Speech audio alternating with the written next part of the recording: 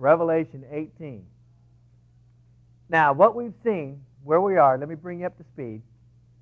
7-year tribulation period, judgments that come down upon the planet, last call to Israel. There's 3 sets of judgments. The purposes of the judgments are to bring man to repentance. That God's speaking, you better listen up. Well, how do we know God is speaking? Take a look at these supernatural events that usually don't happen. We saw that with Pharaoh and Moses and Aaron calling Pharaoh to let God's people go.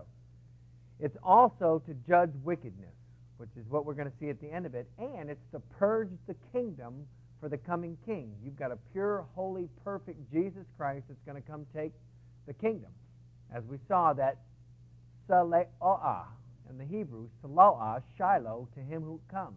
When he comes to rule the earth with an iron scepter, the scepter will not depart from his feet. That's what we're talking about. So to judge man for his wickedness, call man to repentance, and to purge the earth for the coming king. We saw seal judgments, trumpet judgments, where the angels come out and blow their trumpets, and then we saw the final judgments, the bowls being poured out upon the planet. In chapter 17, John sees a vision of a beast and a woman riding the beast.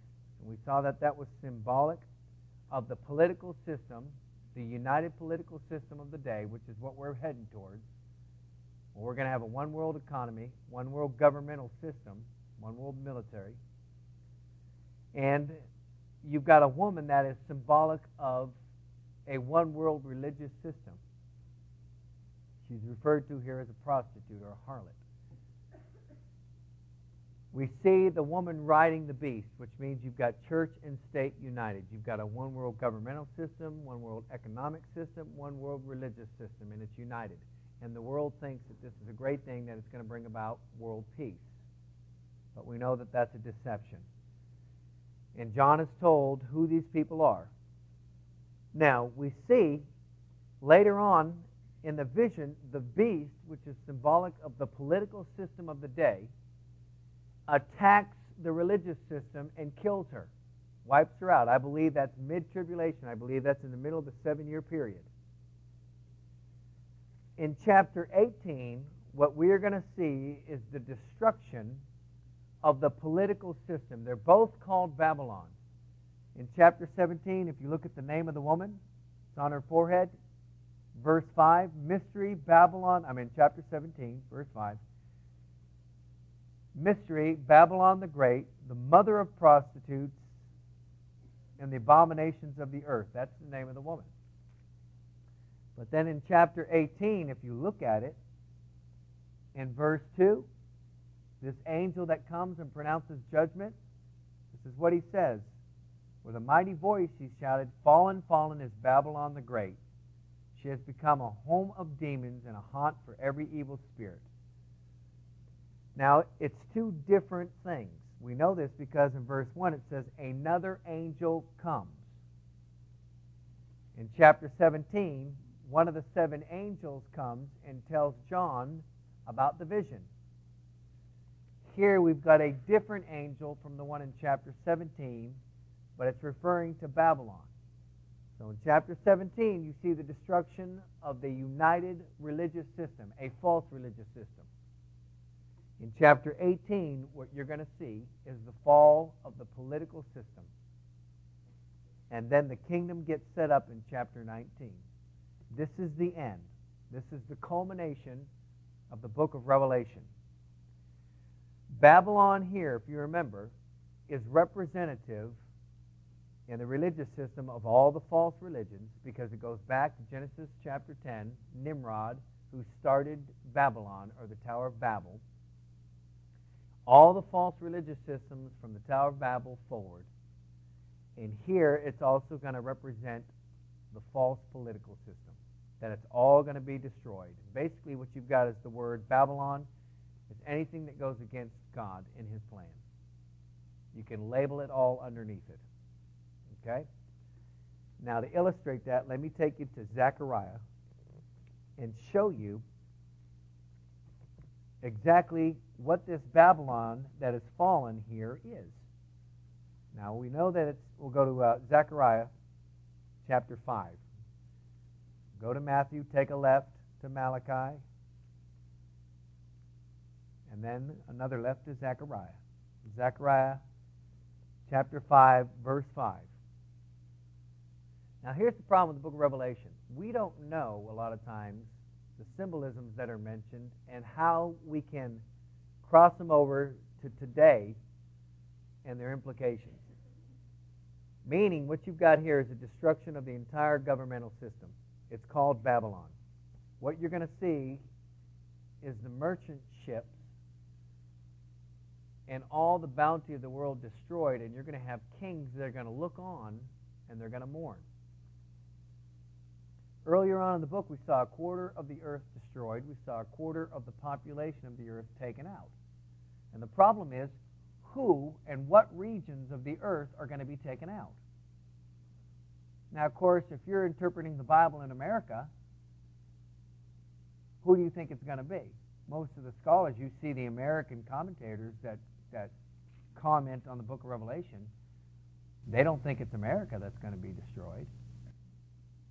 But if you go over to Europe and you take some of the European commentators and see what they say, well, they don't think, of course, it's them. Nobody wants to step up to the plate and say, well, it's going to be us that's going to be destroyed. But we see, the fact is, in the book of Revelation, a quarter of the population and the earth is destroyed. Who is it? Well, the Bible will give you hints. In Zechariah, Ezekiel, Daniel, Russia's mentioned in the great battle. They come down from the north. China is mentioned. They come from the east. Africa and Egypt are mentioned. They come up from the south. But the only people that aren't mentioned is, what are we, North America, Canada, United States? We're not mentioned. Now, of course, the United States commentators have said we just kind of blend into the European Union. We're just part of them. That's why we're not mentioned. But my personal opinion is I think that we are the most prosperous country in the world, basically. We are the leaders. We set the pace. We set the cadence. And I think God's going to take us out as a warning to the other nations. One commentator picks up on these verses, 5 through 11 of Zechariah chapter 5. And what he's going to say about Babylon is that you've got Geneva, you've got the United States, you've got the wickedness of the world all wrapped up in this name Babylon. In this vision that Zechariah gets in its future events, he's going to have a vision of a woman that's in a basket. And these storks take this basket with a lead cover over it and take this basket and fly it off and dump it someplace. Now let's take a look at it, and I'll interpret the signs for you. Watch this. Verse 5, Zechariah 5, verse 5. And the angel who was speaking to me came forward and said to me, look up and see what this is that is appearing. And I asked, what is it? And he replied, it is a measuring basket. And he added, this is the iniquity of the people throughout the land. A basket, an ephah basket, is what you put food in, grain, and so forth. It's symbolic of commerce. And he's saying, here you've got this measuring basket, a symbol of commerce, and the iniquity of the people throughout the land. Now watch what's going to be symbolic of the iniquity of the people throughout the land. It says, then the cover of lead was raised, and there in the basket sat a woman. And he said, this is wickedness. And he pushed her back into the basket and pushed the lead cover down over its mouth. Now, a lot of times in the Bible, you have evil depicted as a woman. The reason that is not because women have a higher propensity to be evil than men. Even though, people say, well, look, Eve was the one that was, tempted in the garden. Yeah, but she was deceived. Paul says that Adam sinned with his eyeballs wide open. All right? The reason you've got woman is depicted as evil in this prophecy, and then also in the vision that John got in Revelation of the church, the evil church of the day, being depicted as a harlot, a woman, is because where does life come from on this planet for the most part? Women, they give birth. So the idea is you've got the birth, the genesis of all evil. That's the idea. It has nothing to do with women being more evil than men. We're both equally evil. But that's the idea. What you've got is commerce, he's saying, and you've got a woman, the genesis of evil, the totality of evil in this basket, but there's a lead cover over it. Who's putting the lead cover over it? God. Now we see God controls evil. He controls Satan. He allows Satan to do what he does, but he puts a lid on him. We saw that in Job. You can go do this to Job, but you can't do this. He limits him. Now, verse 9 says, Then I looked up, and there before me were two women with the wind in their wings, and they had wings like those of a stork, and they lifted up the basket between heaven and earth. Women also represent Sturge love, with a woman and a child. And so you've got God lovingly taking this commerce of evil, this totality of evil that he has covered, and they're lifting it up between heaven and earth, and they're going to take it somewhere.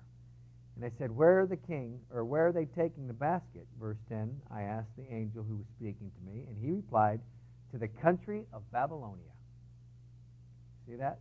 To build a house for it, and when it is ready, the basket will be set there in its place. Now go back to Revelation. That's what you see here. The basket has been set in its place. The author is saying that you've got the totality of all the world evil that God is controlling. He's in control. That's one of the comforting things about the Bible, especially reading through Revelation. That it's just not all out of hand and mayhem. That God has divinely purposed and predestined all things. And he controls and sustains all things by the power of his word. And in chapter 18, according to that vision, you've got all the evil capitals, all the evil powers that are symbolized in this city, and it's put in its place. And what he's going to do is he's going to go through it, and he's going to tell you exactly what happens. Now, Babylon at this time was a great city. It's one of the seven wonders of the world, the Hanging Gardens. Let me read to you what Clarence Larkin says about Babylon. Because, see, when you read this, it would hit home. Because you're looking at this city. It was literally, virtually everybody believed, impregnable. It had 87 thick-foot walls that were 100 feet high. You could ride 6 abreast in chariots across the top of it. It had 250 towers. It was a 15 by 15 cube, so it was 60 miles all the way around the thing. It had a river that ran through the middle of it, the Euphrates River, and they virtually felt that they were impregnable. And if you remember Belshazzar, who was partying away one night because they felt, that nobody could ever come and take them out. The Medo-Persians shut up the water upstream and just walked in through the water gate, didn't disturb one brick. And while Belshazzar was sitting there partying, the hand of God came up and wrote on the wall, Many, many tekel you parson. Meaning you've been weighed in the balance and you've come up short. You're going down. That's what he said. And the Medo-Persians came in, took him out.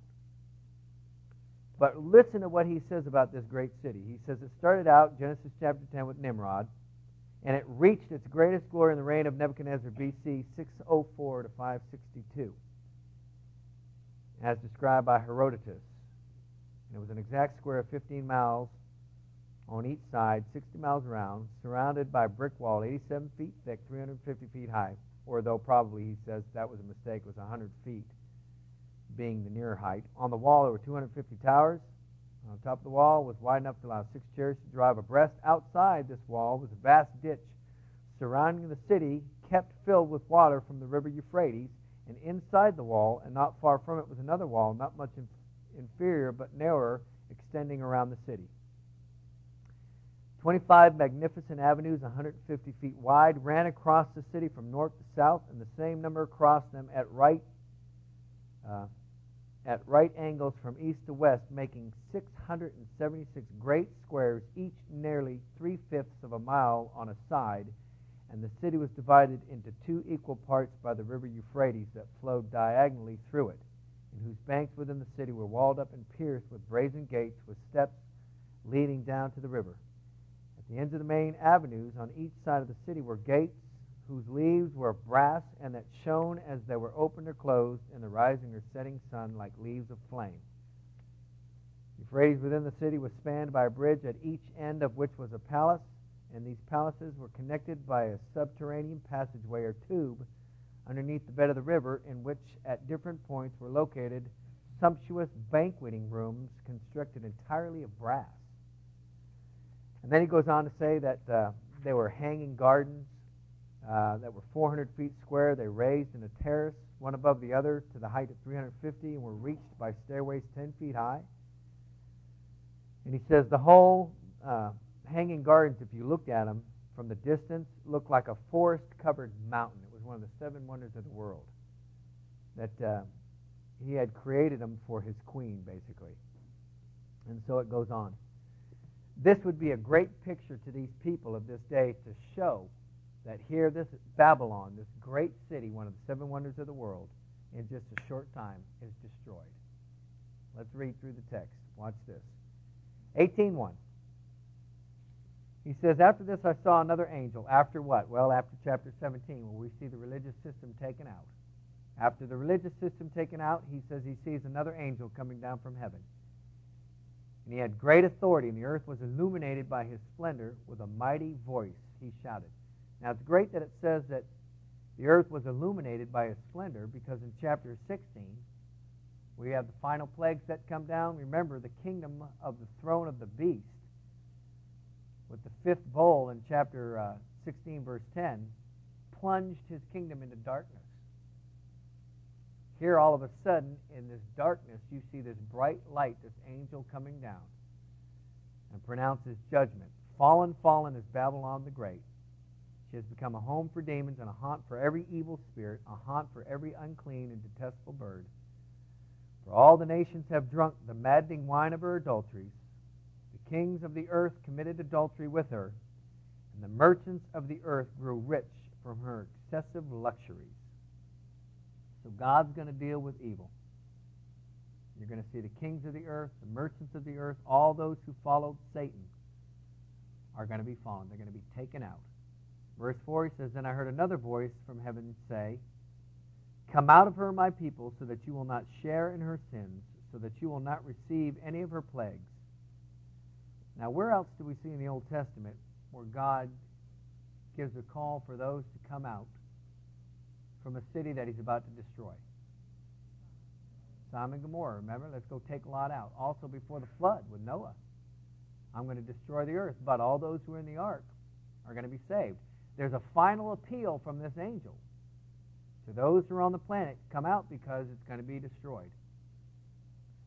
Verse 5, it says, for her sins are piled up to heaven, and God has remembered her crimes. Doesn't mean that God forgot them. It simply means now that it's time for reckoning and judgment. Now, what do you think that means when it says that her sins are piled up to heaven? Does that click off any Old Testament story? Tower of Babel, remember? They said, come, let us build a tower that will what?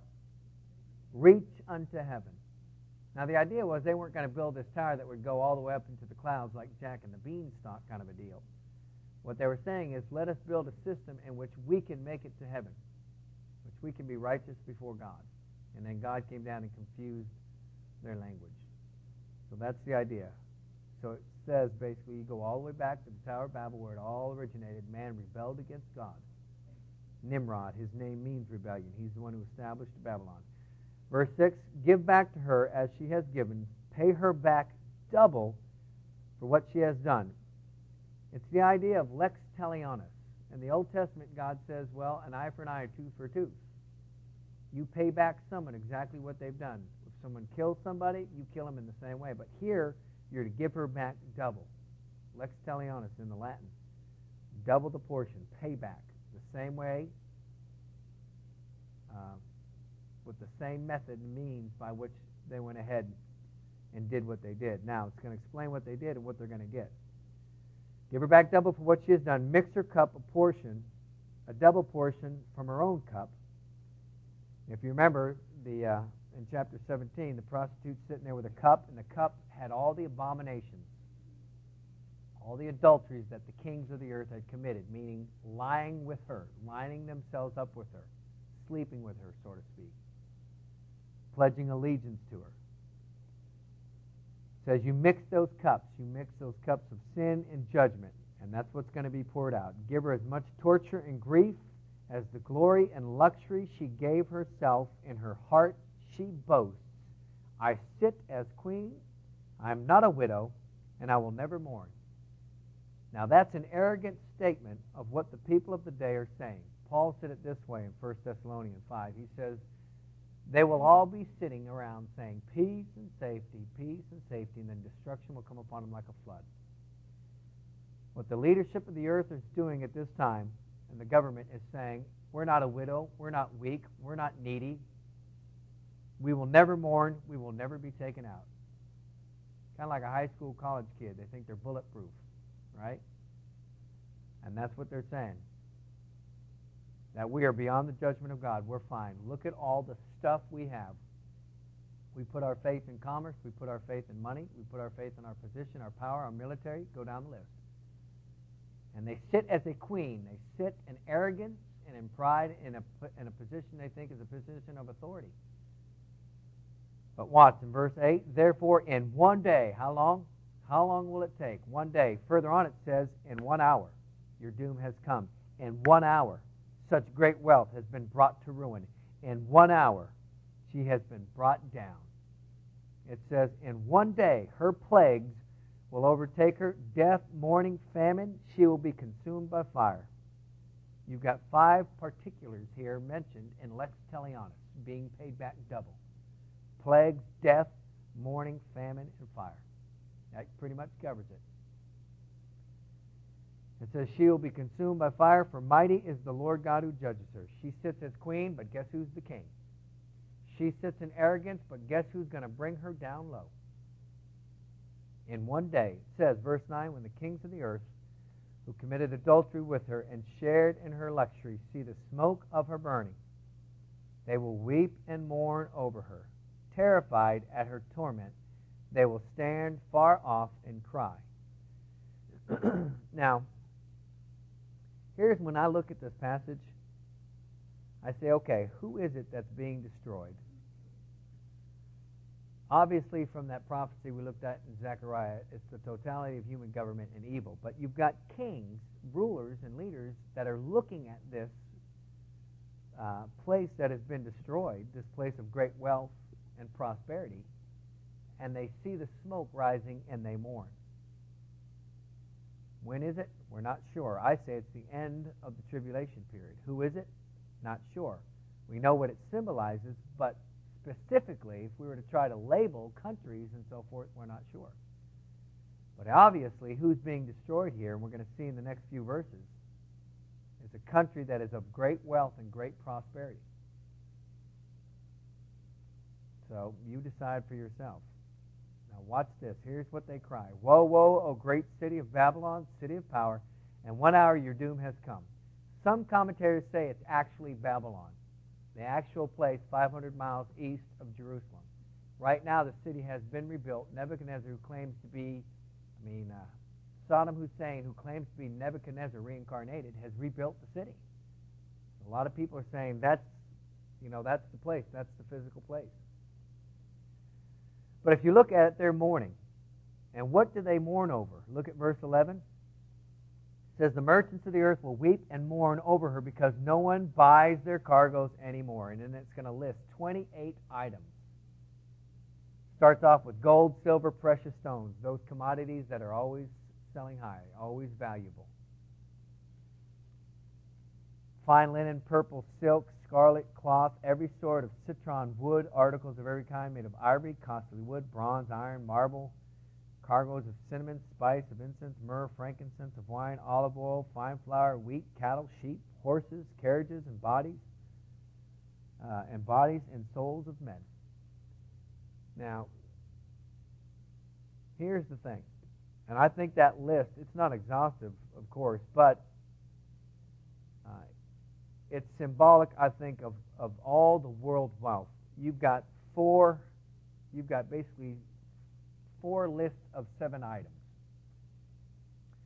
4 is the number of the 4 corners of the earth, and of course God's number is 7. So you've got a totality of all the world's goods that have been wiped out in 1 hour. And the people are mourning. Now, why are the people mourning? Are they mourning because some of their friends have died? Because we see a lot of them wiped out. Are they mourning because these plagues are coming down and fire is consuming things and there's death and pestilence all around? Why are they mourning? What's their big beef? Are they mourning because this is the end of all civilization as they know it? God done hid them in their pocketbook. They're mourning because the goodie wagon has run out. And that's sad.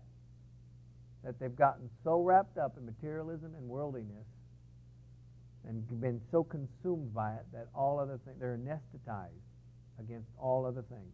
That's what they're mourning for. No more goodies. And it says, in 1 hour, your doom has come. Verse 14, they will say, the fruit you longed for is gone from you. All your riches and your splendor have vanished, never to be recovered.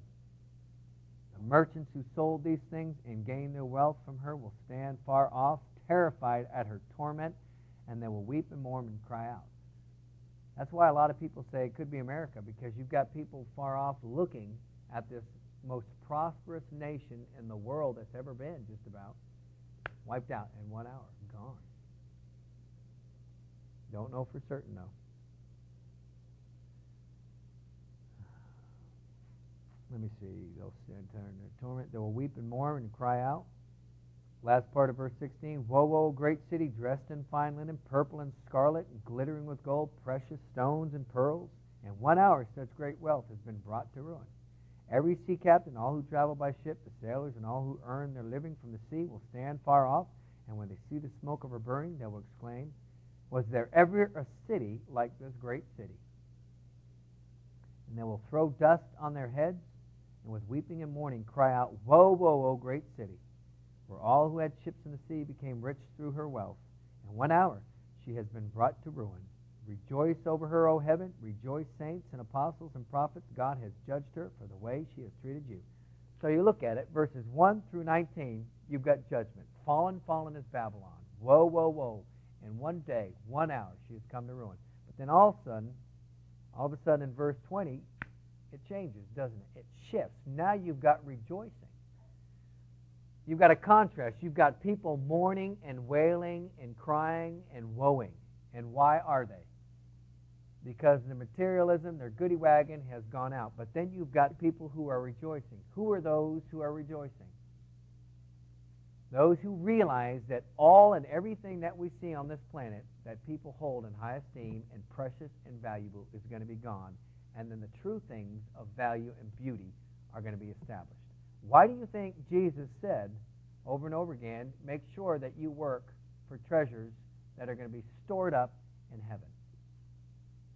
Because here's the end of the story. You know, one of the greatest, and I think we went over this last week, in 2 John, one of the greatest aspects of our faith as Christians is that we are possessors of divine truth. That God has spoken. We have the very words and oracles of God written down for us. That the world is asking questions, and guess what? We got all the answers. We've got a Genesis that tells us the creation of all things and the origin of all things. We've got a Revelation that tells us how it's all going to end. We don't have to worry about men and their hypotheses and their great philosophies. We've got the end of the story, and then we've got everything else in between. The journey that's going to bring us there and how to deal with it. We are possessors of divine truth. That's the great thing. We've got the end of the book, the end of the story. And there's great rejoicing. Look. It says, rejoice over her, O heaven. Here's the saints. Rejoice, saints and apostles and prophets, all the people of God. God has judged her for the way that she treated you. That even though evil is ahead, look at the hard time President-elect Bush is having trying to get his people in.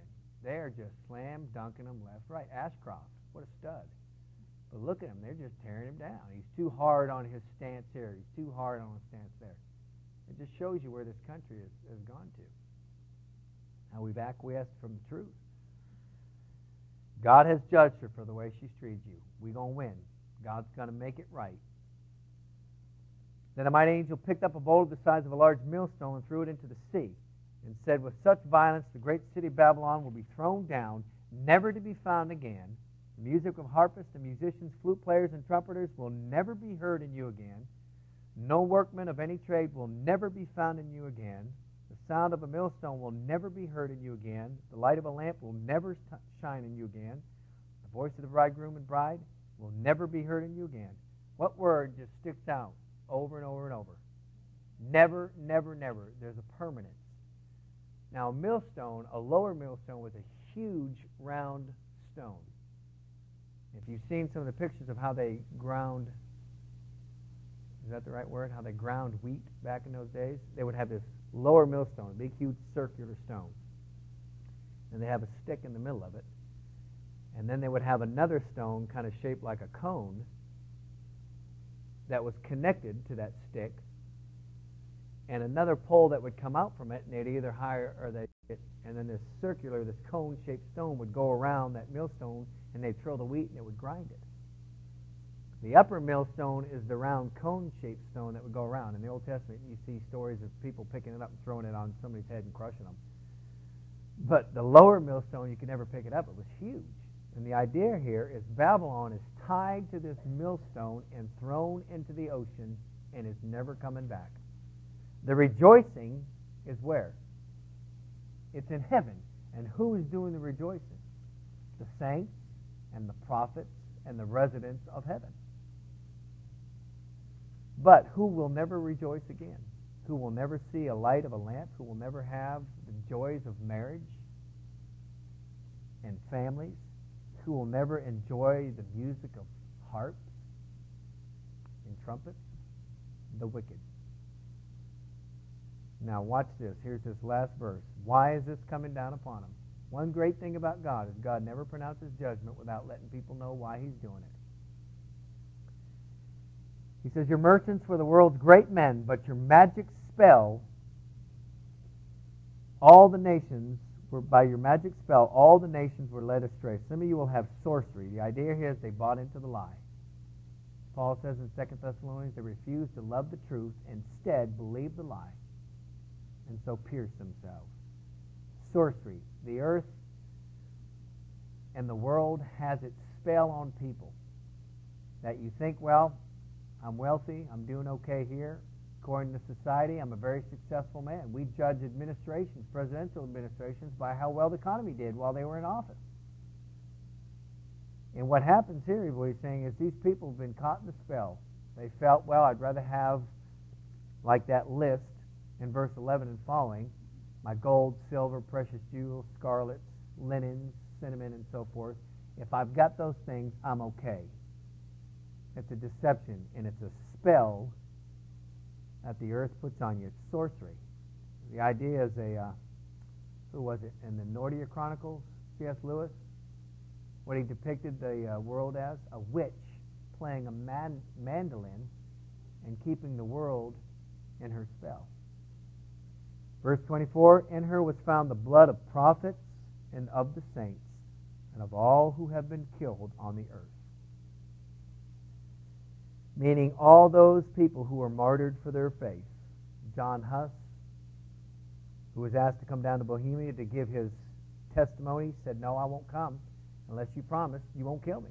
They said, we promise. He said, you promise you won't kill me. We give you our word. He says, you give me your word. Yes. So he went down and he gave his testimony of salvation by grace through faith, Jesus Christ alone. They took him and they hung him and killed him. And before they did, he said, I thought you said you'd give me your word. And they said, well, our word is no good. No, they said, we will not make good on our word to a heretic. And they killed him. Or Ignatius, who was thrown in the lions. Or John Ridley and Mortimer, before they were burned at the stake, picked up one of the logs and kissed it and said, for tonight we will sup with the Lord. Or the 12,000 Christians that were killed in the massacre at St. Bartholomew's in France. Or James, one of the apostles, who was run through by the sword. Peter, who was crucified upside down. Paul, who was beheaded. All these saints that John, who was the last apostle, would be thinking about. That is why all these things are coming down. They refuse to love the truth in God's people, and so believe the lie, and say peace and safety, we're okay. Now, I don't have any time, but I wish I did. But I'd show you why and how we're to apply this text to us. If you go back in the Old Testament, Jehu, who was commanded to go and do away with evil underneath the rulership of King Ahab, just went out and was a madman and just started killing everything he could find that was in the house of Ahab. And on his way of doing away with evil, he met a man named Jonadab, who was the father of the Rechabites. Jonadab went up in his chariot with him, and he said, Jehu, come see my zeal for the Lord. Now, it's a funny scene because he's just slaughtered a bunch of Ahab's descendants, and he's going off to get a few more. He's going out to kill a bunch of Baal priests. He's probably got blood all over his chariot and on himself. And you could recognize Jehu. The New York cabbies were called Jehus because Jehu would ride like a madman. They would look out from the fortress, and they'd see a big dust and cloud. And they'd say, well, who is it? It must be Jehu. He drives like a madman. He was just like fury.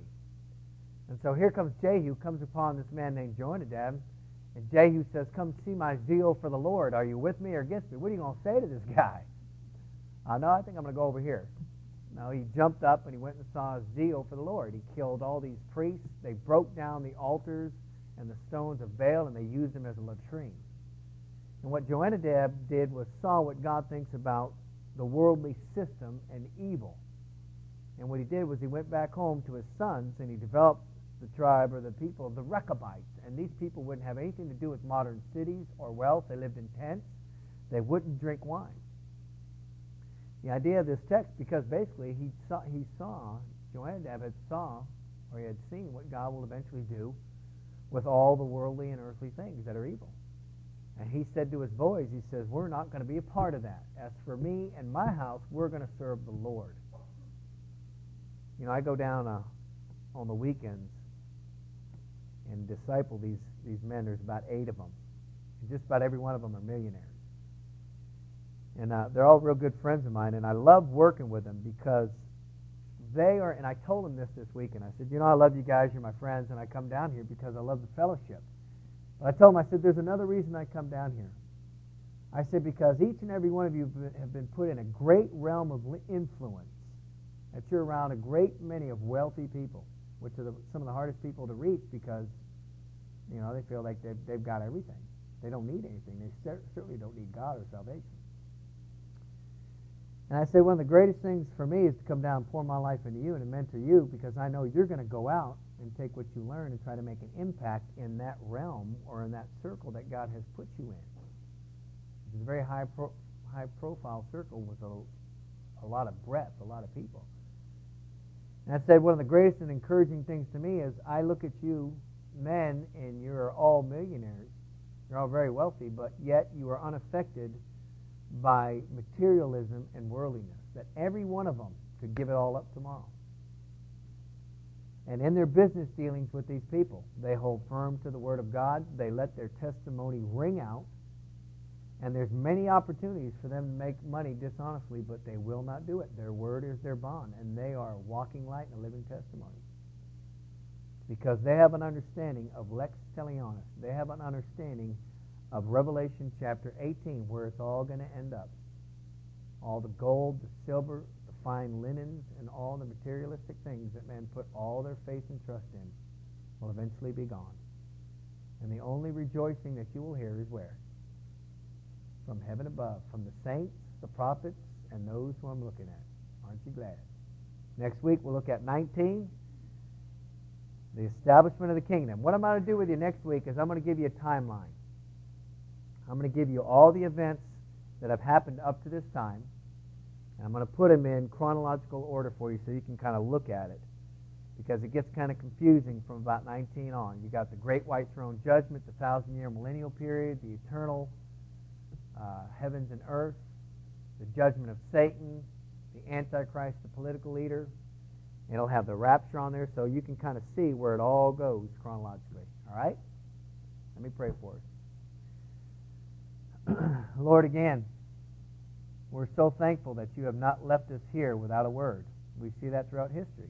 Even in the captivity of your people, you've had Jeremiah in Jerusalem, Ezekiel and Daniel in Babylon. A time of captivity, of disobedience. You never leave your people without a word. In a time that we live in a country that has turned its back on you, you've not left us without a word. We have your Bible. It tells us the future, tells us where we've come from and how we're going to get to where you're going to bring us. And I pray that we become these lights that the Bible so commands us to be, and salt to cause people to thirst for righteousness and hunger for it. That you will give us opportunities in our realms that you have put us in our places of influence, to be those lights. Open the hearts of those whom we love. Lord, let them see the end of what will happen to all things that people here hold precious materialistically. That there is only one true treasure. It's Jesus Christ and the kingdom that he will establish. And there's only one way into that kingdom. Through the belief in the atoning work, the final work of Jesus Christ on the cross for the forgiveness of our sins. Lord, we pray that you'll open their hearts. Use us, use whatever means it takes, but bring them to faith. We'll ask it for Christ's name. Amen.